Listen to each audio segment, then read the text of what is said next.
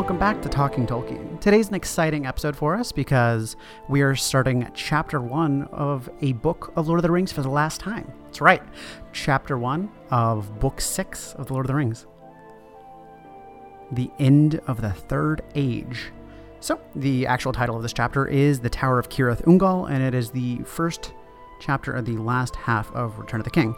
Now, as always, we're going to hop over to Katie for a brief moment, who is going to educate us with the Elvish word of the day, or maybe the Black speech word of the day. I don't know what Katie has. Nope, that's never going to happen.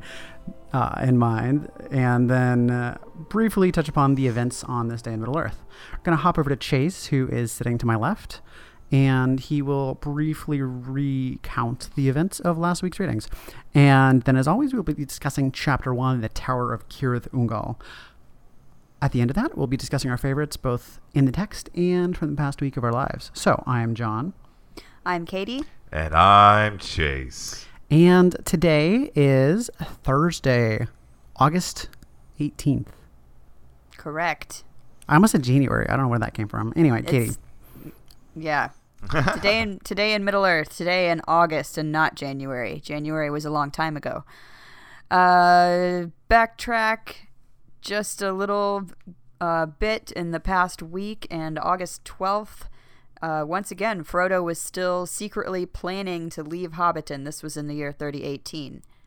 So today, though, on the 18th, in the year 2941, the company, once again, of Bilbo and his dwarf friends were in Mirkwood on the trail.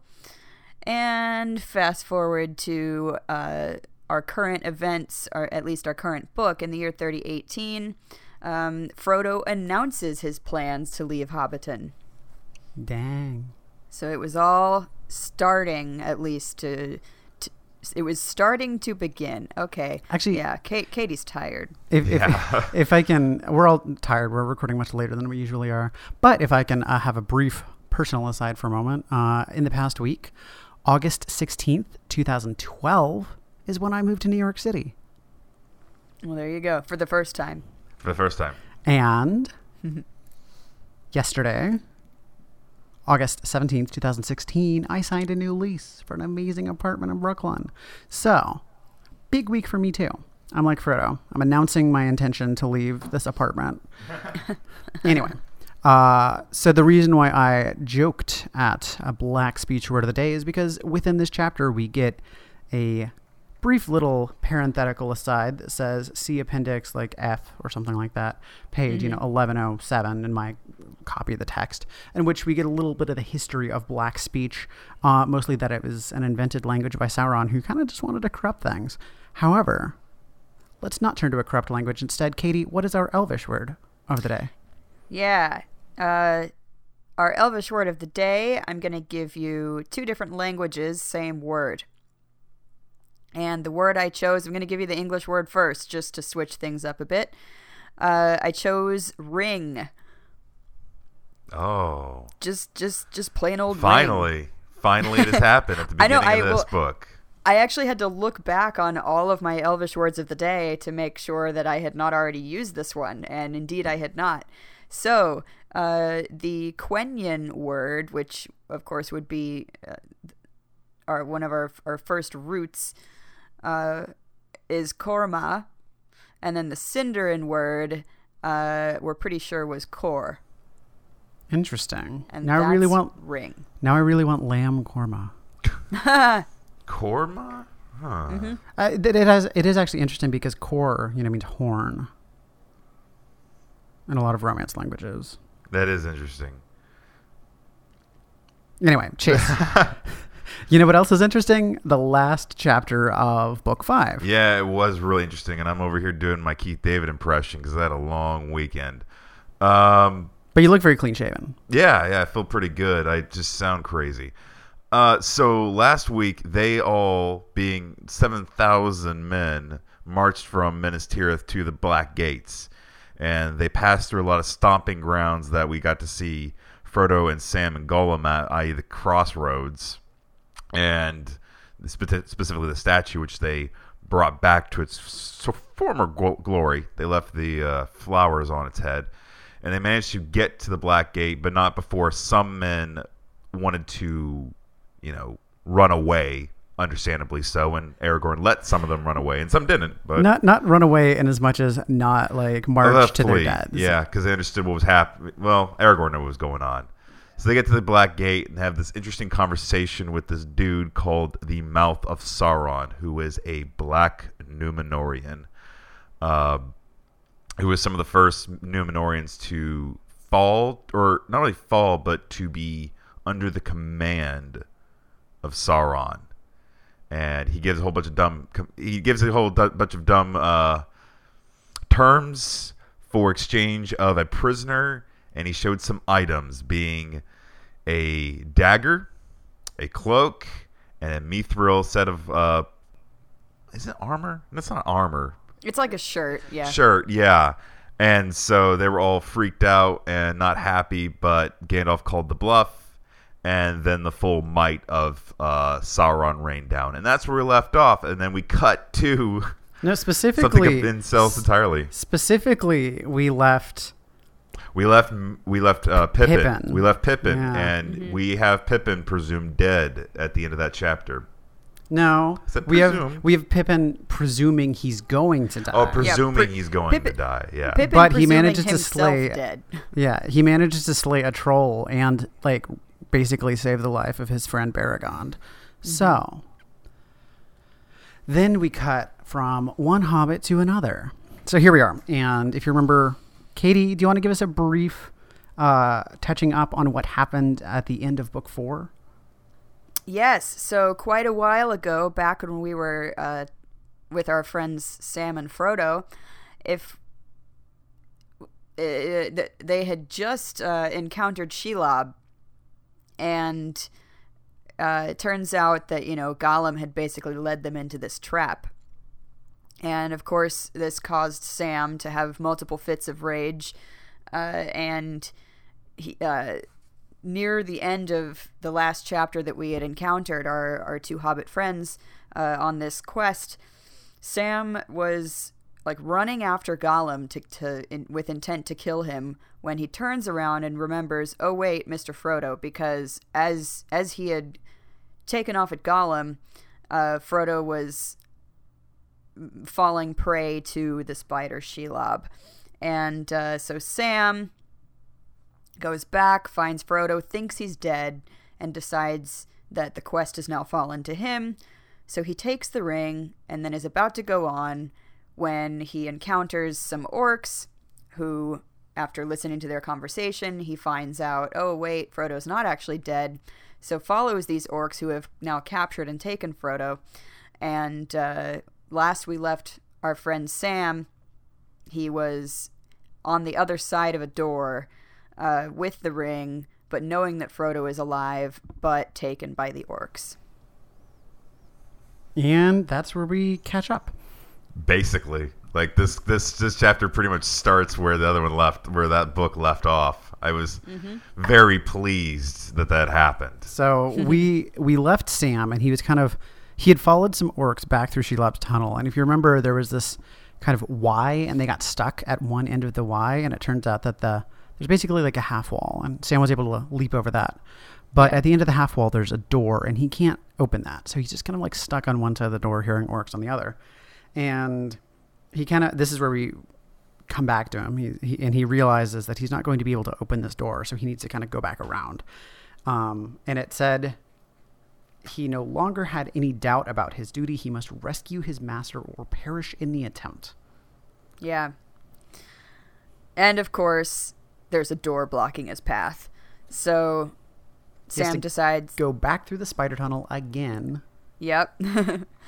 And there was this interesting note right after this. So as he's kind of going back through the tunnel from the way they came, there's this interesting note of feeling once again that time has kind of been forgotten, and that he's been forgotten by time in some weird way that I kind of really liked.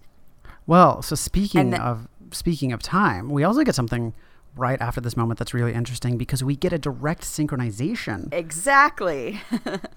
I could feel Tolkien in some room writing, going like, I give up. I'm just going to write down exactly where they're at this moment. Well, because we've had moments that we could synchronize before, kind of most notably that everybody had experienced was that Day Without a Dawn. Mm-hmm. But there was also, that would be a great name for an untitled sequel to The Godfather, Day Without a Dawn. There was also, specifically the Battle of Minas Tirith, when the gate cracked open, or when you heard Merry and Eowyn slay the Witch King. But right here, it explicitly says this is the 14th day of March, and Aragorn is leading Aragorn is leading the Black Fleet, and Merry is riding with the Rohirrim, and Pippin is watching Denethor go crazy. So finally, we have this plunk, this is the date, this is what's going on. But I also really like how this nice little synchronization was introduced to us, though, because right after Sam was thinking about I don't even know what day it is, he wonders if the others are thinking of them, and so then we get this in fact on this day, and then also indeed yes, his friends were thinking about them at all of these different moments, at all of these different actions. So we the reader know, and Sam the Hobbit wonders.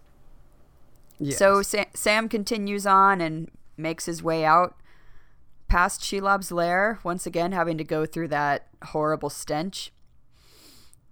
And he kind of stops to collect himself and is sort of on the precipice. He comes to realize and really kind of feel the full effect of it, that if he takes one more step down into Mordor, he cannot go back. Yeah, because right now he's kind of on the edge of Mordor, but this is Mordor proper, Yeah. I like this whole sense. It also ties in with that sense of feeling out of time, the fact that you step into Mordor, there's no way back, just this elements of that nothing else in the world exists outside of this situation. Yeah. Is the feeling I got out of this. Well, and the thing is, at this moment, he had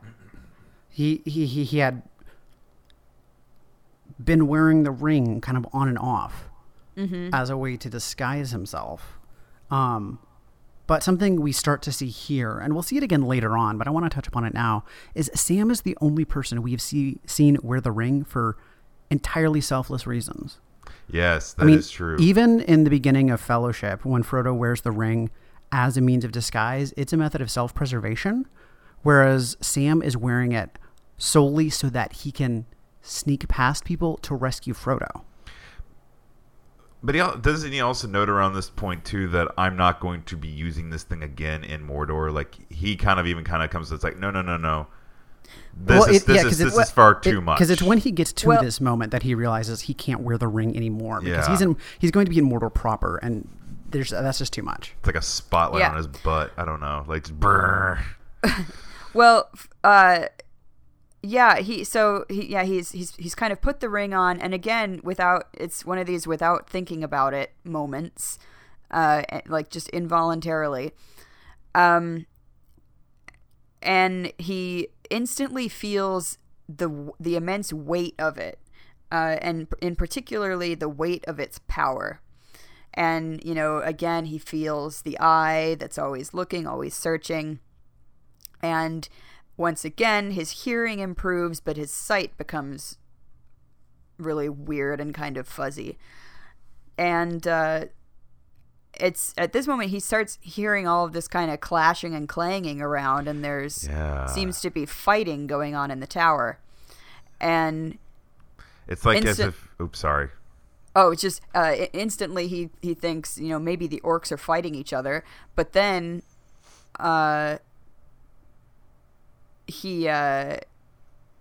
his first thought is, "I'm coming, Mr. Frodo." Mm-hmm. It's like as if, because he doesn't really fully know what's about to happen. Because I like how he kind of internally notes that maybe Shagrat and what was the other dude's Gorbag, Coral. He kind of summarizes. Did that just translate? What? Who? Gorbag. Yes. Shagrat, Gorbag. Well, it's Shagrat and Gorbag, and then later on, it actually is someone else. But their argument, it is still Gorbag, but he's calling him Snaga, which actually means slave and black's tongue. Mm-hmm. But that's all spilling out into gigantic, fort fight of some sort. Yeah, so Sam goes, "I'm coming, Mr. Frodo," which I could choose to take out of context. I'm not going to. And just kind of like runs in. And then we get the first real view of Mordor in all of its, I don't want to say splendor, terror, all of its anti-splendor. And in particular, Orodruin, or of course, as most people would know it, Mount Doom. And then we get this discussion of what the lava is like and how it's a blazing flow, mostly towards Barad-dûr, but some of it wound its way into the stony plain and would cool and lay like twisted dragon shapes vomited from the tormented earth. Yeah, again, just the words used to describe the way that it looks, they're so perfect. This whole part for me was like a penultimate moment. I felt like having read The Silmarillion, The Hobbit, Fellowship of the Ring, and Two Towers has led me up to this moment. I won't say I was excited, but I felt like, oh God, we're about to finish this thing now. Like, I got that feeling when I read that part where Sam is looking at and seeing Mount Doom finally for the first time fully in front of him. That really stood out to me in this chapter. Well, and then something... And I was just going to say, I think that's a narrative success because we're supposed to be Sam in this moment. Yes. Yeah, and then... Sam has this incredible realization as he gets to the base of the tower and sees, because he's still kind of on he's going down, you know. Yeah. And he sees that there's kind of a wall system extending from the tower, but within Mordor. And Sam realizes, oh, this was made by the ancient Gondorians to keep evil things from getting through the pass. Mm-hmm. And then it says, kind of in an editorial note, that yes, it was made as an outpost of Ithilien. However, when Sauron rose back to power, he had some servants, but mostly he had slaves of fear, and this was a useful way for him of keeping the men. So yeah, he of course at this moment again feels the pull of the ring. And as I was reading this, I just felt like Tolkien is going, hey, Chase, because what happens specifically to the pull of the ring as he's getting closer and closer into further and further into Mordor proper. But the power of the ring and the kind of the pull of the ring gets stronger and stronger. Yes. And Sam feels very tempted.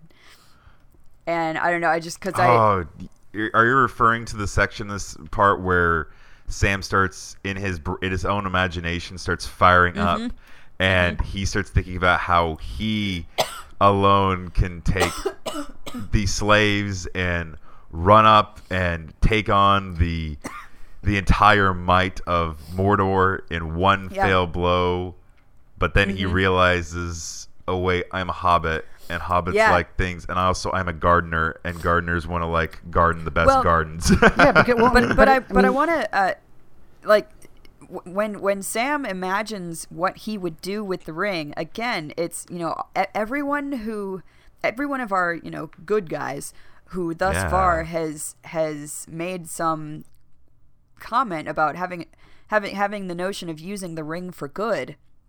It's always this idea of, I would become this great and powerful being who could, take down Mordor and then do good things. But again, that's not understanding the way that the ring works. And so, Sam fantasizes about being, Samwise the Strong and hero of the age. And that, like you said, he would overthrow Barad-dûr and then bring green things to Mordor. He, would replace Mordor's existence with these great green gardens. And then comes back to himself, and this is, I'll just tell you right now, this is my favorite thing from the chapter, is this passage of Sam, like, realizing his thoughts and coming back to it. And it says, in that hour of trial, it was the love of his master that helped most to hold him firm. but also deep down in him lived still unconquered his plain hobbit sense. He knew in the core of his heart that he was not large enough to bear such a burden, even if such visions were not a mere cheat to betray him. The one small garden of a free gardener was all his need and due, not a garden swollen to a realm, his own hands to use, not the hands of others to command. And so, again, we get this great contrast between these tiny hobbits and their hobbit sense and these big important things and these huge powerful things like the huge power of this ring. But these tiny hobbits have such incredible strength of character. Well, and also, like, to kind of, I'm going to hammer this point on and on and on again in this moment, but everyone else who has been tempted by the ring has wrestled with that temptation a lot more. You know, you look at Galadriel, you look at Boromir. But for Sam, it's kind of that, like, oh, what if I won the lottery moment? And then he's like, no, that's not going to happen. Yeah. You know, like, it wasn't Sam was like, this is something I could really use, and like kind of teetering on the edge and like, no, I can't do this. I like have to not do this. Sam was like, no, that's never going to happen. I'm like a small hobbit. It's almost like the questions when people ask me, it's like, so you want to be a chef, you won't make much money doing that. And I'm like, I ain't doing it because I'm going to make much money. I want to do it because I like food. Sam is too good for this world. Yes, very much so.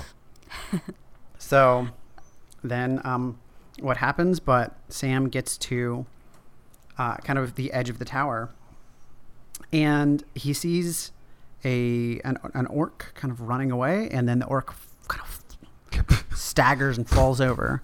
And Sam, I mean, it's... Well, but first, he has to get into the tower. No, I thought that happened after this. Am I not? Oh, maybe not. No, this is... Yeah, you're jumping the gun a little bit. So I did that a lot. Sam, you know, after this coming back of his hobbit sense, he, you know, super easily, as we discussed, kind of shrugs off these thoughts and goes on. And so before, however, he can get into the gate, like, he's all ready to charge and fight, but before he can get into the gate, he kind of seems to come up against some force that's stopping him, and it says, like, it feels as if he's being held by a web. This was the weirdest thing I have read in one of these books so far. I have to be honest, because I'm currently rereading Dune right now. This felt like something from Dune, not from Tolkien, and it weirded me out for a minute. Well, so what I found interesting about this is these are the two Watchers, and they're these kind of grotesque three-bodied sort of statues that are on either side of a gate that they watch and kind of, it's not really explicitly stated, but just have the ability to prevent you from entering. Yeah, well, we've heard mention of them briefly before. Yes. But what my main, I guess, point of interest is the way that these are described. It's kind of like they're like vulture-headed, like three-bodied, spindly, like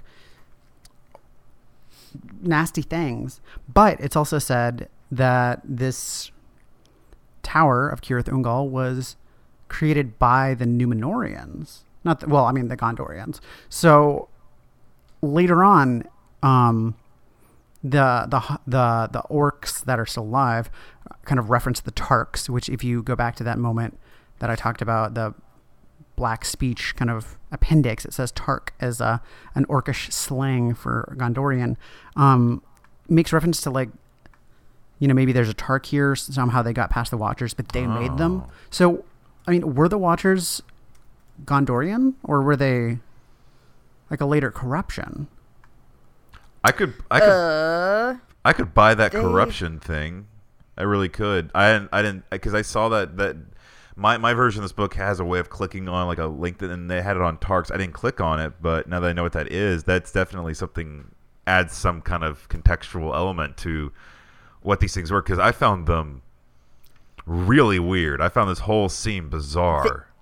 The Watchers, it's not really known who built them, but I think it's pretty safe to assume that they were made by Sauron, and this was like one of his corruptions, right? one of the ways in which he turned this place into his own thing. So it's just like this is just these are Mm-hmm. He's placed them there in the fact of this used to be a Gondorian stronghold. Yeah, okay. So either Sauron made them or he corrupted them from what they were when they were originally made. It's not really clear. It's good that it's not clear. I like that it's not clear because those things weirded me out and freaked me out. That's like nightmare stuff for me, guys. They should be.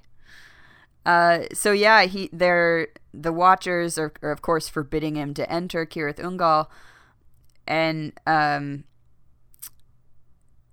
Sam unconsciously once again does something that turns out to be the exact right thing to do. Here's the passage I'm looking for, which is just on the next page from this. But one of the orcs says, "There's a great fighter about, one of those bloody-handed elves or one of those filthy Tarks. He's coming here, I tell you. You heard the bell. He's got past the Watchers, and that's Tark's work." So maybe Tarks were able to elude this stuff. Yeah, so is he saying that the Watchers are Tark's work or getting past the Watchers? Getting past them. Okay. Yeah, getting past them. So, but yes, anyway, we are to the moment where he gets past it. So sorry for that foreshadowing. Katie, pick it up. Yeah. So Sam has to find out some way to get past these Watchers, and once again unconsciously does exactly the right thing, and that is to draw the Phial of Galadriel once again. And so of course this great light pierces through the darkness, and Sam is able to get through. So it's like Whiteout. That sounds like Whiteout for great evils. That was a stupid joke. Keep going. Keep going. Well, but I mean, remember, I'm going to drive home this moment every time it happens, but this is basically the filtered light of the two trees. Yes. And of course, everything in this area would not resonate well with that stuff. No. And I mean, I don't want to drive home very hard the fact that Tolkien was a devout Roman Catholic, because Tolkien said, like, don't look for parallels in my work. But this chapter, it is almost impossible not to read, like, within the context of kind of Satan, corruption, that kind of, like there's creation, and then there's corruption of that as, like this kind of inherent evil. Mm-hmm. And this is kind of part of that. Like, how do you repel the devil, but with the morning light? Yes, exactly. I was going to say, like, that with a remnant of creation. That's true. It's Eden. This is a remnant of Eden. Yeah. So as Sam gets through the gate, the Watchers kind of start screaming. They raise the alarm, and this is followed by this horrible bell from above. And I really just have to always giggle sometimes at the way that Sam responds to things, because he's always that, like, kind of self-deprecating response. He says, "That's done it. Now I've rung the front doorbell." And I just have to think, oh Sam. And yeah, so he comes in, and what does he notice? What does he see all around him? Bodies. Dead orcs. Yeah. What I found really interesting, clearly there were like two different kind of companies of orcs, because it says he noticed two liveries, one marked by the red eye, the other by a moon disfigured with a ghastly face of death. Gross. Yeah, but he did not stop to look at this more closely, because he was a man on a mission. And then this is the moment that I kind of mentioned, where he, as he's advancing through the complex, he's kind of in this shadowy area, and he's really scared, but he kind of gathers everything up that he can and just keeps going. And at this moment, he hears someone coming and someone running, and he prepares himself to fight, basically. But what happens? Well, 6 paces in front of him, Sam could hear this orc's breath and see his eyes, and the orc then falls over, shot by arrows from an unknown assailant. So, then, what does Sam do? Well, Sam gathers himself up, and he says, "The elf warrior is loose. And he screams, "I'm coming. Just show me the way up or I'll skin you." So watching this happen gives Sam a lot of courage. This orc, it's great though, because the orc sees him and sees Sam as something that he's not. He sees him as this great, like, largish kind of like a shadow with an elf blade, and he's terrified because he turns and runs because Sam is holding the file and the light is corrupting to the orcs. And so again, things are not as they seem. Too, like this, I like it. I will remind you that the word Lucifer means bringer of light. So in this moment, Sam is being Lucifer. All right, we're getting way too metatextual. Sorry, I'll stop. But so Sam basically has now deemed himself the elf warrior. I like that he's taking on that moniker and follows the orc. And upstairs, as he follows him, he can hear this orc whose name we learn is Snaga. Speaking and arguing with another orc who we've met before, and that's Shagrat. And it appears that they're the only two left in the tower. Which all the rest are bodies. Which I found just absolutely ridiculous that a situation like that could blow over within that tower. It kind of like was like another character thing for orcs, or like a almost like a cultural understanding of like a throw an anthropological sense of like what orcs are like. That situation like that could just blow out of control to the point where they just murder each other all the way up that tower. Well, I was just going to say there was pretty high tension amongst the orcs when last we left them. Yes, and if you go to the appendix that I keep going back to, it says snag. I mean, is just the Blackish word for slave. So yeah. And sure enough, Shagrat is pretty much treating him like a slave, isn't he? And kind of is ordering him to go back down, and Snaga says, "No, I'm not going back downstairs." And Snaga turns and runs away, leaving Shagrat. And one of the orcs, who's kind of lying prone in the hall, starts to reach and try to grab this bundle that Shagrat had been carrying, which we know to be a certain someone's possessions. Yes. And Shagrat stabs him in the throat, finally, and killing him finally. And of course, this orc being our friend, not friend, Gorbag. So he has met his end. Indeed, it did come to blows between the two orc factions. So Sam, once again, doesn't really have any time to think, because now here comes Shagrat towards him, bumbling away with this bundle of Frodo's possessions, and Sam's ready to attack. But Sam has something on him that, again, is causing the orcs great unease. Yes. And again, they feel the power of the ring. And particularly because of where it is. It's here. They feel this immense, overwhelming power of the ring, and they are terrified. Which is interesting. Yeah. That the Nazgul have this, like, they're seeking out the ring, whereas the orcs are almost like they just feel Sauron through this, and Sauron rules through fear over them. That is inherently what they react to. It's like, no, I don't want to use that metaphor. I was about to say something about a dog being trained, but you know what I mean about almost like a dog whistle. Like a trained response. Yeah. Mm-hmm. But yeah, so Shagrat kind of smacks Sam in the face with this bundle of Frodo's possessions and runs away. Bravely runs away. And so Sam's first reaction, as we saw actually at the end of book 4, was to chase after the person who smacked him. And then Sam realizes, wait a minute, Master Frodo. Way more important things right now, dude. Yes. So if you remember, the last person that Sam had been chasing and that decided not to was Gollum. Mm-hmm. So now Sam turned around and he kind of thinks, well, letting him go is a bad thing because he's going to be able to alert people who will then come here.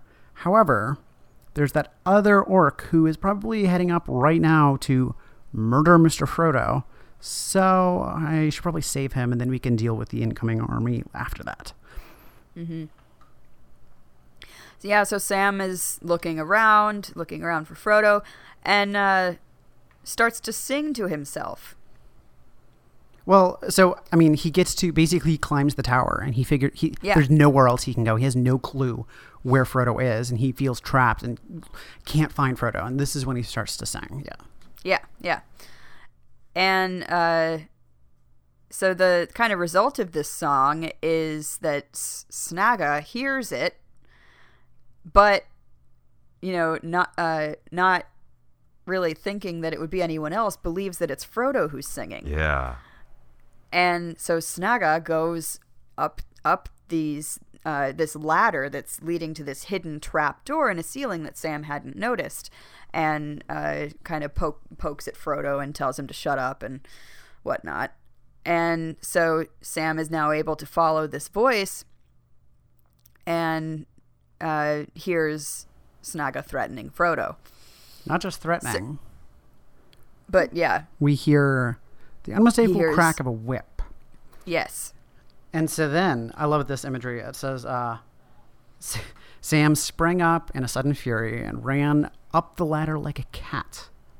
His head came up from the middle of the floor of a round, large chamber. Like, the way this is all describing is almost, in any other situation, would be kind of comical. But it's not, like, because he's doing the most noble thing in order to, like, protect Frodo. But basically, what Sam causes now is this wonderful chaos. Yeah. Because the orc kind of panics and runs at Sam, but then, like, trips over him. Yeah. And then goes tumbling back down through the ladder. To the floor below. So Sam then goes to Frodo, who is alive, entirely naked, and there's a gash from a whip. And Frodo is kind of in a daze and thinks that Sam is Snagga.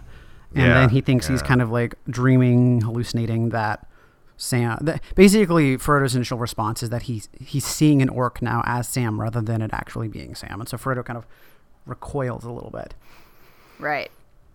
And he's very confused. He's asking all these questions, what was that singing? Was that you? And says, I tried to answer, and, where am I? How did I get here? All these kind of dazed and confused questions.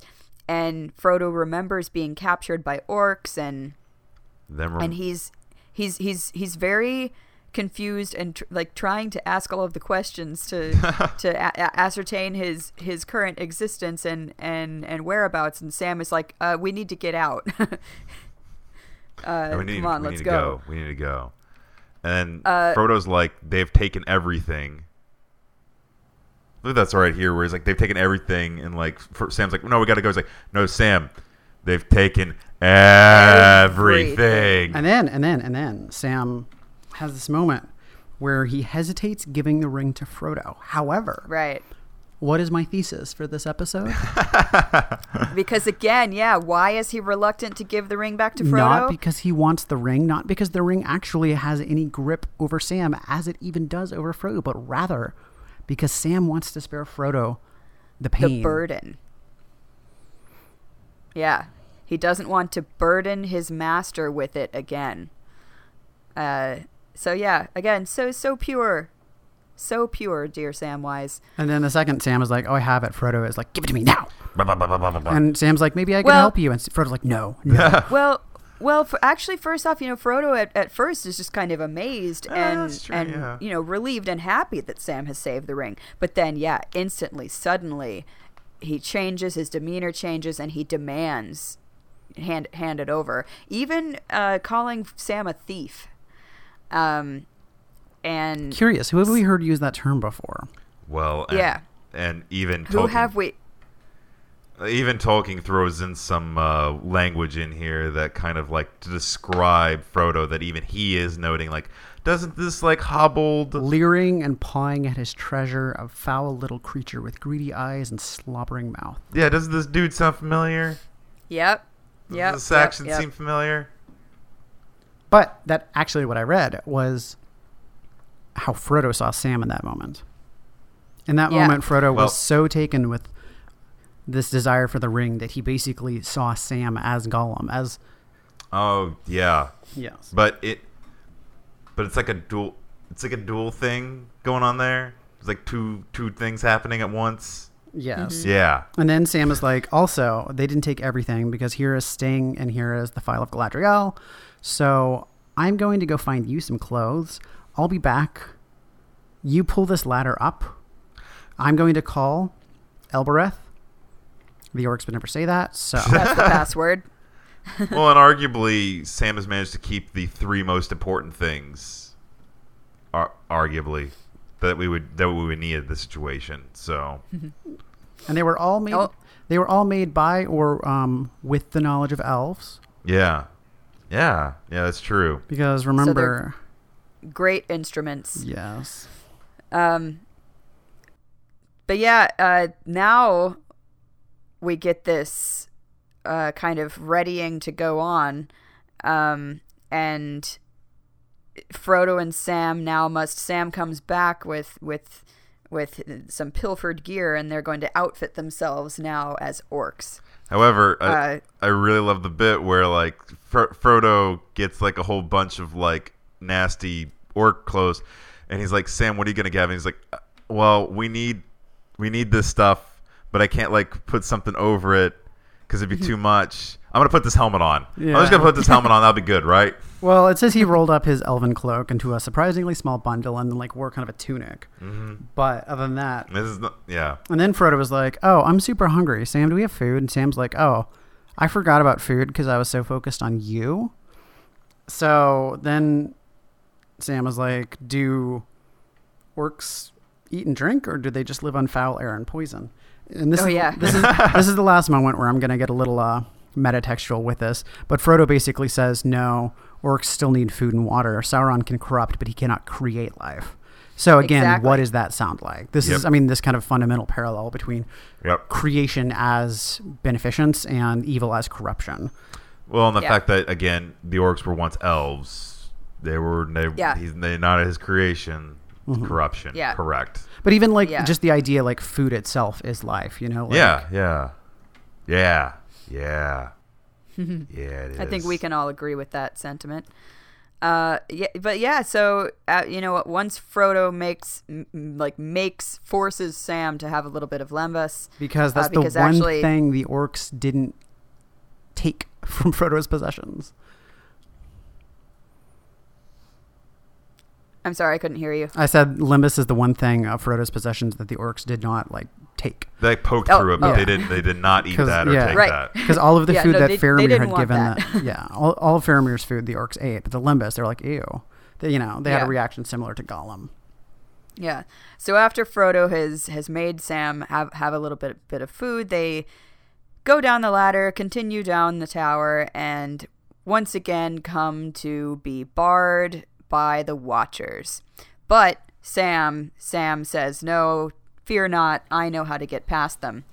And he turns to one of the Watchers and says, "Would he tell me that you were lying?"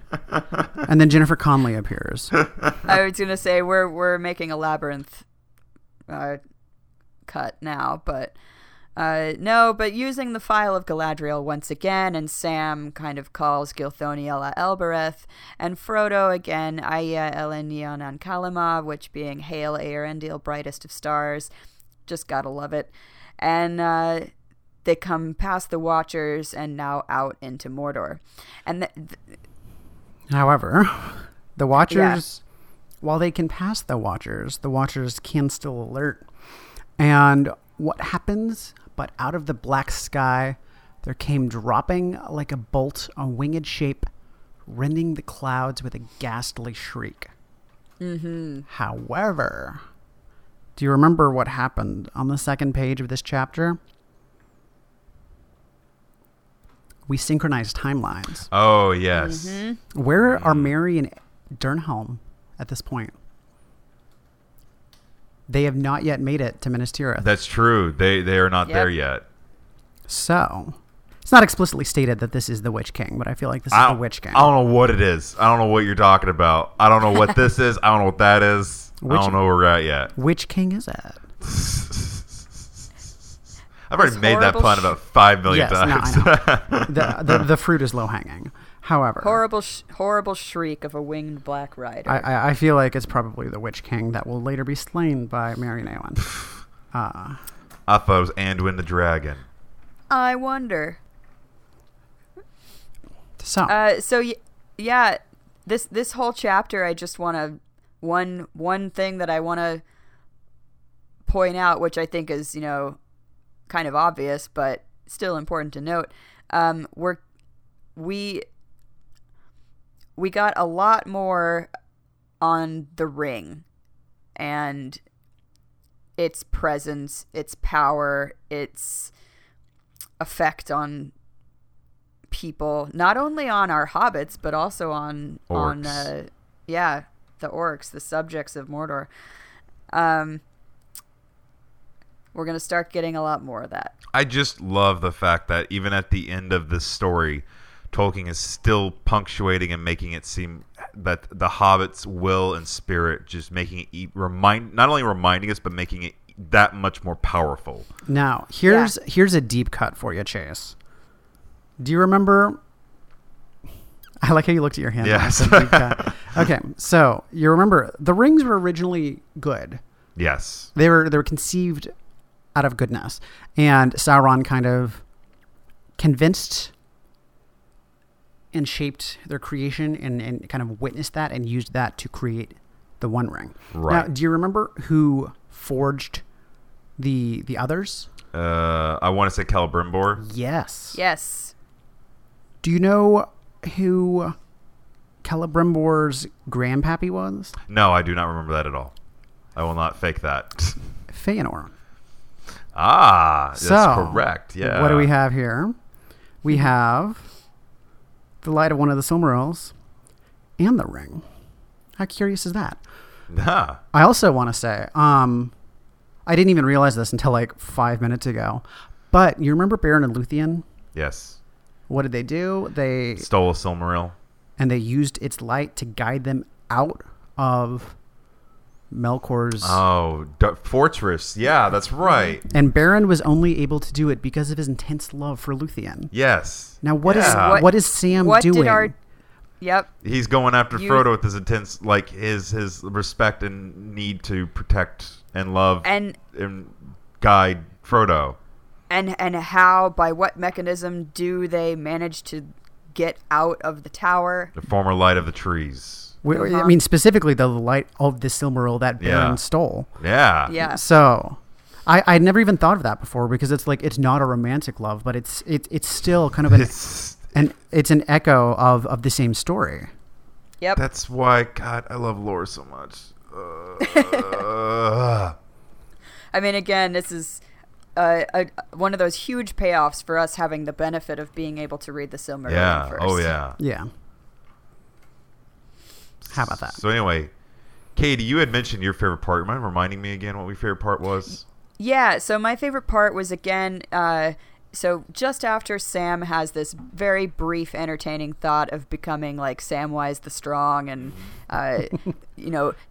leading this army into Mordor with a flaming sword and overthrowing the tower. And then he comes back to his Hobbit sense and knows that, no, I don't need to rule over people, and I don't need to have this great power. I'm just a simple gardener. Yep. And that, again, this is this shows us the incredible strength of character of our two hobbits, these two hobbits in particular, because we have seen hobbits and hobbit-like creatures fall to the power of the ring. We've seen Bilbo beginning to become corrupted. Hell, by yeah. We saw Lothelia Lothelia Sackville Baggins be corrupted by the power of a silver spoon. That's true. But they, our two friends, Frodo and Sam. R2D2? It is you. It is you. Oh my gosh. Rest in peace, King Baker. Are showing such strength of character, and again driving home this idea that there's a choice to do right and to do good, and Sam has made a choice to resist this temptation, which of course, as we know, would be a foolish thing to fall to. So I just love that passage. Yeah. I don't know. I kind of want to see like Sam turn into the Cabbage Lord of Creation. For me, my favorite part was definitely, I already mentioned it, was the part when Sam sees Mount Doom for the first time. That felt like such I have been building for this moment, and we've been building for this moment for me, and finally seeing it is like, this is it, beginning of the end, let's go. And that's it. That's all I really have on it. Is just that I got that feeling of like, this is it. After somewhat like over a year and a half, this is it. For me, it's kind of piggybacking off of what you said, Katie, but basically the fact that when it comes down to it, the ring doesn't actually have any draw over Sam because Sam doesn't want anything for himself. Mm-hmm. Yeah. Yeah. Nothing really more to expand upon. It's just. Yes. Sorry. We're getting to the end, so it's going to get as good as possible. As good as it gets. Yeah. Starring Jack Nicholson as Frodo and Helen Hunt as Sam. And where is Greg Kinnear in this? Aragorn. I don't know. I was gonna say Gollum. Boromir. Boromir. Man, I love that movie. That's a good movie.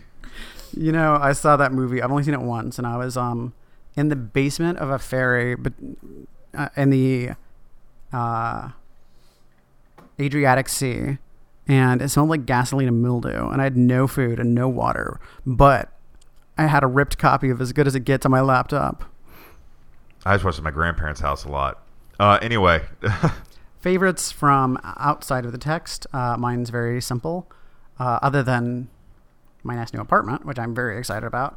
2010 called, and it told me that I should listen to the album Body Talk by Robin.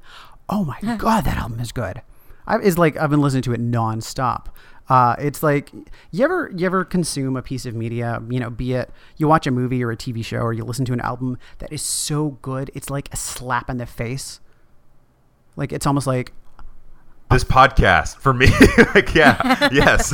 Well, that was very humble of you, Chase. Are you Moses? Because you just called yourself the most humble man that ever existed. No, I meant like reading Tolkien. No, I know. Yeah. I know. But yeah, it's just like you consume a piece of media that you'd never thought about before, and then you're so impressed because of how audacious it is, but also how successful it is.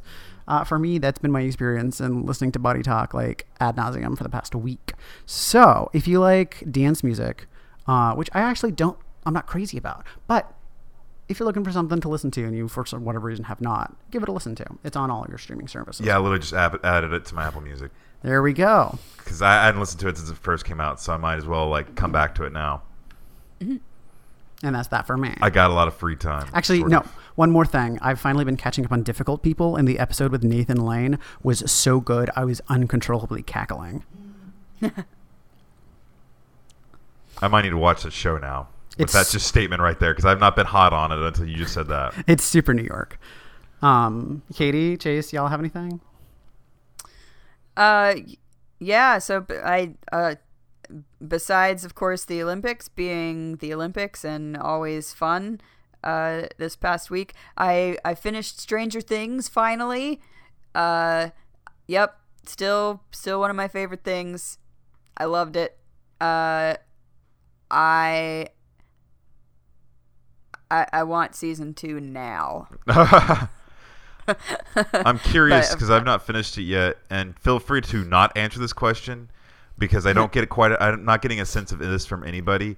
Does it? you end, know me, I'm not. You know me, I'm not answering the questions. But does it end in such a way where it feels like there would be a season 2, but not like another anthology episode? It ends in such a way where you think there could be a season 2, but if there isn't, I'm okay with this ending. So it's more like Breaking Bad. Okay, because for some reason I just thought it was like American Horror Story, where this was like one self-contained story, and a season 2 would be like a whole other story. With as long as it's not like The Killing, where they're like, oh yeah, the entire story arc is just like the season, and then you get to the end of season 1, and they're like, hey, just kidding, it's actually a 2-season long story arc, and the cliffhanger at the end of season 1 was a total misdirect because that was unsatisfying as an audience member. In season, I'm turned off by end of season hyper cliffhangers because those don't do it for me anymore. Really? Even a spoiler alert for those of you who have not yet seen Breaking Bad, when at the end of season 3, Jesse murders Gale and then it cuts to black. Yeah, that killed me. That's what I'm talking about. I didn't like that.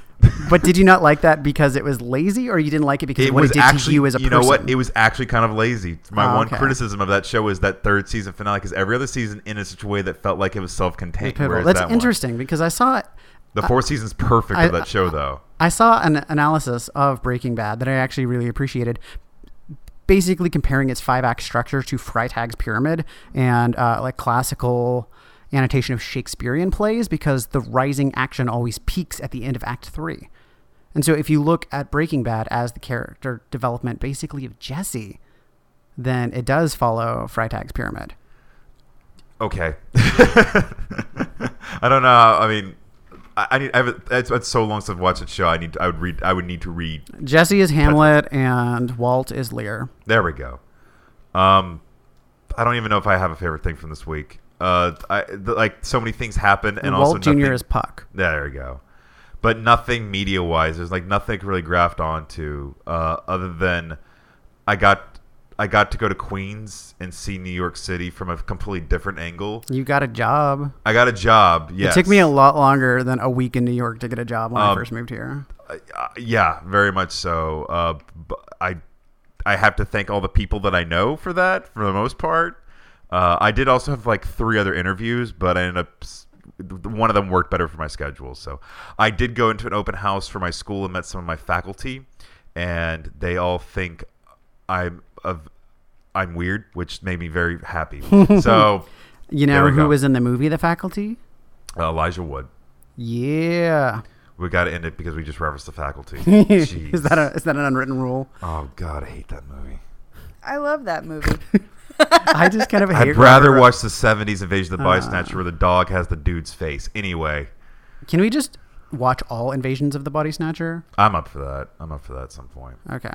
It sounds like a plan. Chase and I had hypothetically discussed a podcast where we just watch a film series from beginning to end. Like, Rocky, Alien, then Predator, then Alien versus Predator. We could do every version of Invasion of the Body Snatcher. I'm not going to keep this in because we might do that. No, you should keep it in. Let's end the podcast. All right. So next week we will be reading Chapter 2, The Land of Shadow. Now, Chase, is there a famous poem about... Okay. You're... One ring to rule them all, one ring to find them, one ring to bring them all... and in the darkness bind them. Yeah. In the land of Mordor where the shadows lie. Oh. So, Chapter 2, The Land of Shadow. There we go. Katie, you want to wrap us up? Yes. So once again, we'd like to give a thank you to our Patreon supporters. Thank you so much for all of your help with words. Thank you for your patronage, sorry, literally, and for helping us out. We have reached our merchandise goal, and I promise you, we haven't announced anything publicly yet, just because I am in the final stages of designing everything and getting it created. But information will be out very soon, and I hope you guys are happy, and you'll be the first to know. Our patrons will be. So, So thank you once again to our patrons. Thank you Ryan Hepler, Brian Osborne, Kevin Reynolds, Dana Victor, Jason Savage, Mike Williams, Anna Dunlaney, Zhiying Hua, Kyle Thompson, Michael Smith, Tariq, Ignatius Pendergraph, Devin Mann, Ariel Adam Kahn, Charlie, Ben Goldstein, Madison Roberts, Aaron Crawford, Benjamin John Macy, Avon McMaster, Jacob Verma, and Michael Laney. You know, one of these days, Katie, I really want to say, because I always say, Katie, will you wrap it up for us? I want you to actually rap those names. So you better start practicing. Nobody wants to hear me rap. I can tell you that. Oh my. You know what I really want? I want somebody to donate to become a patron at like a very high level. Obviously I want this, but specifically like give us $10, but make your name on Patreon be Gothmog the Cruel. So Katie has to thank Gothmog the Cruel at the end of every episode. Yes. Why have you given someone this idea? Yes. I am 100% behind this. Oh, Lord. Or you could do Melkor, the Fair. Or you could not. Lord of the Werewolves. That's Gothmog, though, not Melkor. Anyway, thanks for listening, as always, everybody. This has been a particularly sweltering weekend in New York City. So I hope when you're listening, it is in a car or office or subway train with air conditioning, or that you are in a fair weather environment taking a lovely stroll with your Pomeranian named Chuck. I'm John. I'm Katie. And I'm Chase. That was Chuck. Have a good one, people. And this is CNN. Okay. Wolf. It was meant to be James Earl Jones, but okay. Oh, okay. James Earl Jones did CNN? He did the, and this is CNN. Oh, I didn't realize. Yeah, okay. and John Williams did that dun, dun, dun, dun, dun. I'm making that up. Thank you for listening to Talking Tolkien. You can find us online at talkingtolkien.com, and you can send us an email to theprofessor@talkingtolkien.com. We do our best to respond to each email, so please let us know about your thoughts, theories, and themes you'd like us to discuss in the show. We are also Talking Tolkien on Facebook and Twitter, and we love hearing from you. If you're not already a subscriber, you can find us on iTunes and Stitcher. We would particularly appreciate it if you would give us a rating on iTunes, as it really helps us to show up in searches and reach a new audience. We also have a Patreon page where you can donate as little as $1 per month to help our podcast grow. Through your generous support, we've been able to purchase many new pieces of equipment, helping us bring you a better sounding, more professional podcast. Nothing makes us more excited than a new pledge, and we greatly appreciate all the support we've received so far.